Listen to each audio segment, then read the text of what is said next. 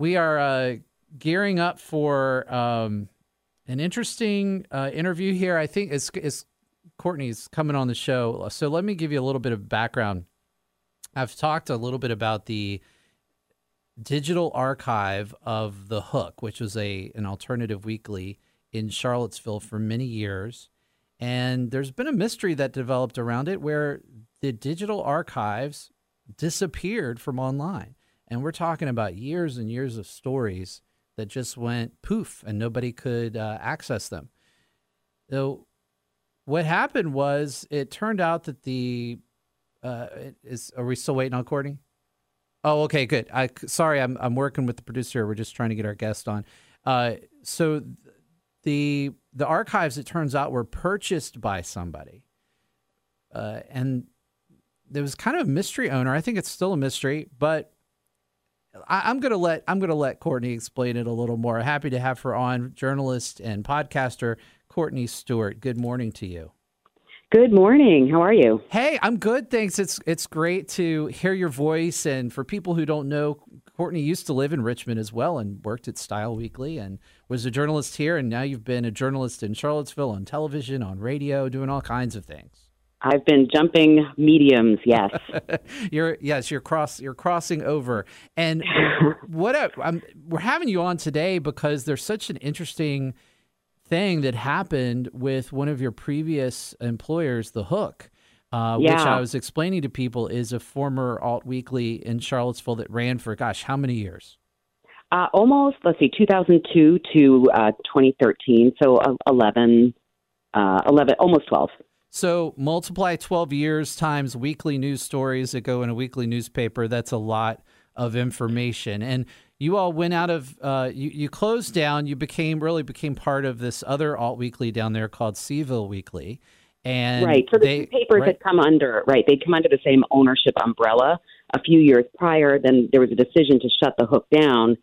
And so the archives then became the property of Seville Weekly, and they were maintaining them at a website. Right. So you could still go online, and if I wanted to, or even if I did a Google search, let's say for a story, one of the selections might be something that The Hook had published. Yes. So that one day, tell me what happened. You woke up one day and it was gone, right? So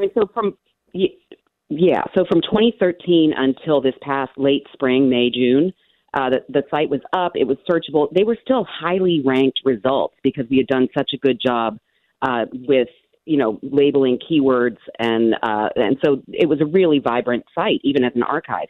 And we noticed, I started getting emails and I noticed that it was gone. The site was down. And I assumed it was just a glitch. Something had happened and it could be fixed easily. So I contacted Seville Weekly and I said, hey, the site's down. Can you get it back up? And I found out that it was not just a glitch, that they had actually sold the Hook archive to an anonymous buyer. Yeah. How do you sell to an anonymous person?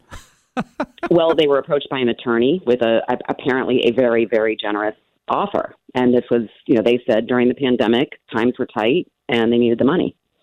And so the assumption is that entity purchased the online archives and then took it down. And that's called what? Catch and kill? That's a phrase that people are hearing. We didn't know that immediately, but right. So we started thinking, they said the buyer had said he had found a way to, or the buyer had found a way to monetize dormant media, and that made no sense. We assumed it was probably a catch and kill where somebody pays to make a story that they don't like go away. And in this case, made an entire archive of 22,000 plus stories disappear. What did you do? What was the reaction? I know that you and some coworkers from some of your former colleagues all got together. What was there that you could do? So we started doing, it's kind of like the Hook team came back together for an investigation. We created a petition on change.org, and that resulted in a tip from somebody who was more tech savvy than we were, who said, check out this site. I think it's called Lumen. And we started seeing on this site that there were a bunch of copyright challenges all relating basically to one story, a story I had written about an alleged sexual assault at the University of Virginia. And we were in communication with the Washington Post and Paul Farhi, the reporter there, was also doing, investigating along. And so that resulted in the Washington Post publishing a story about 6 months later. And the clues pointed to this single story, and there's several people named in that, one of whom had been accused. And so the assumption, and we don't know this to be true, but the assumption was that somebody that was unhappy with how they were covered in your stories did not want those stories out online anymore. The circumstantial evidence is pretty strong that it was this one particular story that was being challenged across other websites where it had been republished. The Center for Public Integrity was one place that had been challenged because several reporters there had done some reporting on this same case. And so it looked as though this was the story at the heart of the purchase. Right. So what was the next step? What happened next? So the Washington Post story came out, and I did a TikTok. And, I was not a huge TikTok user, really. I had a couple thousand followers. And I did this sort of long-form storytelling with the Washington Post article, and it blew up. I think it's at 1.5 million views, and it was spread all over the place. And people were outraged that this newspaper archive had been destroyed through an apparent catch and kill. And the reaction was really strong. And several, hacker types downloaded the site from the Wayback Machine, which is the Internet Archive, where you can't search it, but the stories still sort of exist, and posted it offshore. Wow. And said that this will not take it down. So that's where things stand. And we don't know who that person is? That person has identified themselves only by the letter F. Okay. And so that, they must have spent money to do this, or, they have the resources. I am not a hacker, so I don't know all that went into this. I know there were multiple people doing something similar.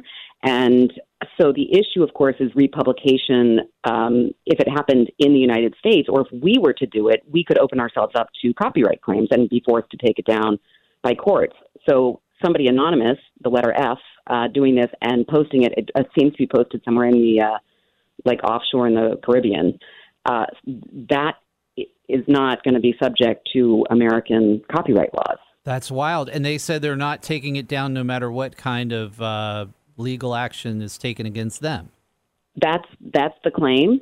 I would like to see, if there is some guarantee that it can stay up indefinitely, because the whole point for me was not so much, it is about the Hook Archive, that's my work, but it was a bigger picture issue for me, which is that newspaper archives and news archives in general are meant to be a resource for the public. They are a foundation of our democracy. And so I wanted this to be a bigger issue story than just one small town paper. Right. And, for me, it really was a reminder that we take so much for granted about what's online. And we think if something's online, because we always are told this, well, it's remember, you got to be careful what you put online because it'll be there forever. And in many ways, that's true. But there are some things that may go away. And something like this could happen to anybody. Here in Richmond, Style Weekly was purchased, and then it was going to be closed down. And that if there was no one to guard that website, all those stories from 40 years or however long they had online would simply go away. And they do. Every news organization that I have worked for, I have lost stories through changing the platform, the web platform, and the archives disappear. And the companies, the for-profit companies, apparently don't see the archive as having huge monetary value, and it carries a cost. So I am thinking now about what, if anything, could be done to prioritize those as a public value. Is there anything we can do to protect news archives that is not just at the whim of a corporation that's profit driven? Right. Have you come to any conclusions about this, or is this just something you're exploring?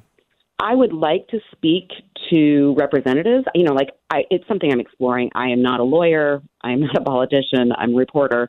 But I would like to see if there's some way. The paper copies exist in libraries, but they should be searchable, right? We all use the internet, and we have this expectation that things will be there. is there some way to digitize library archives in a way that would not violate copyright?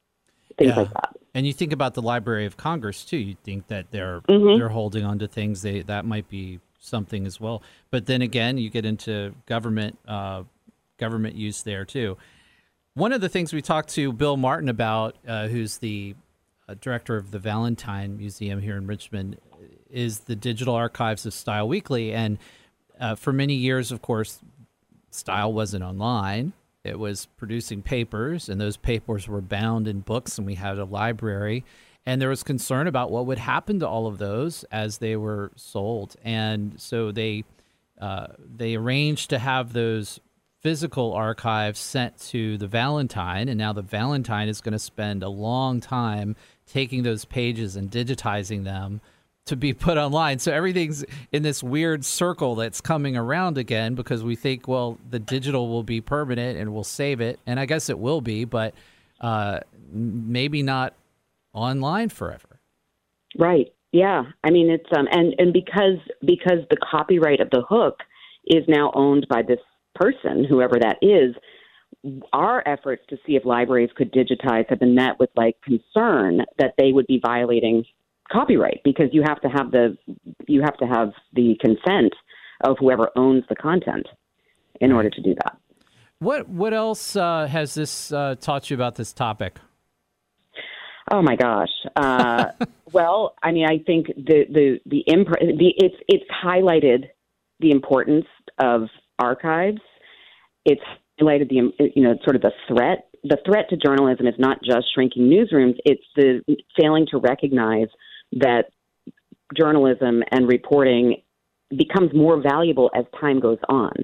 In my final editor's note, as I ended my time at the Hook as the editor, I wrote a goodbye letter.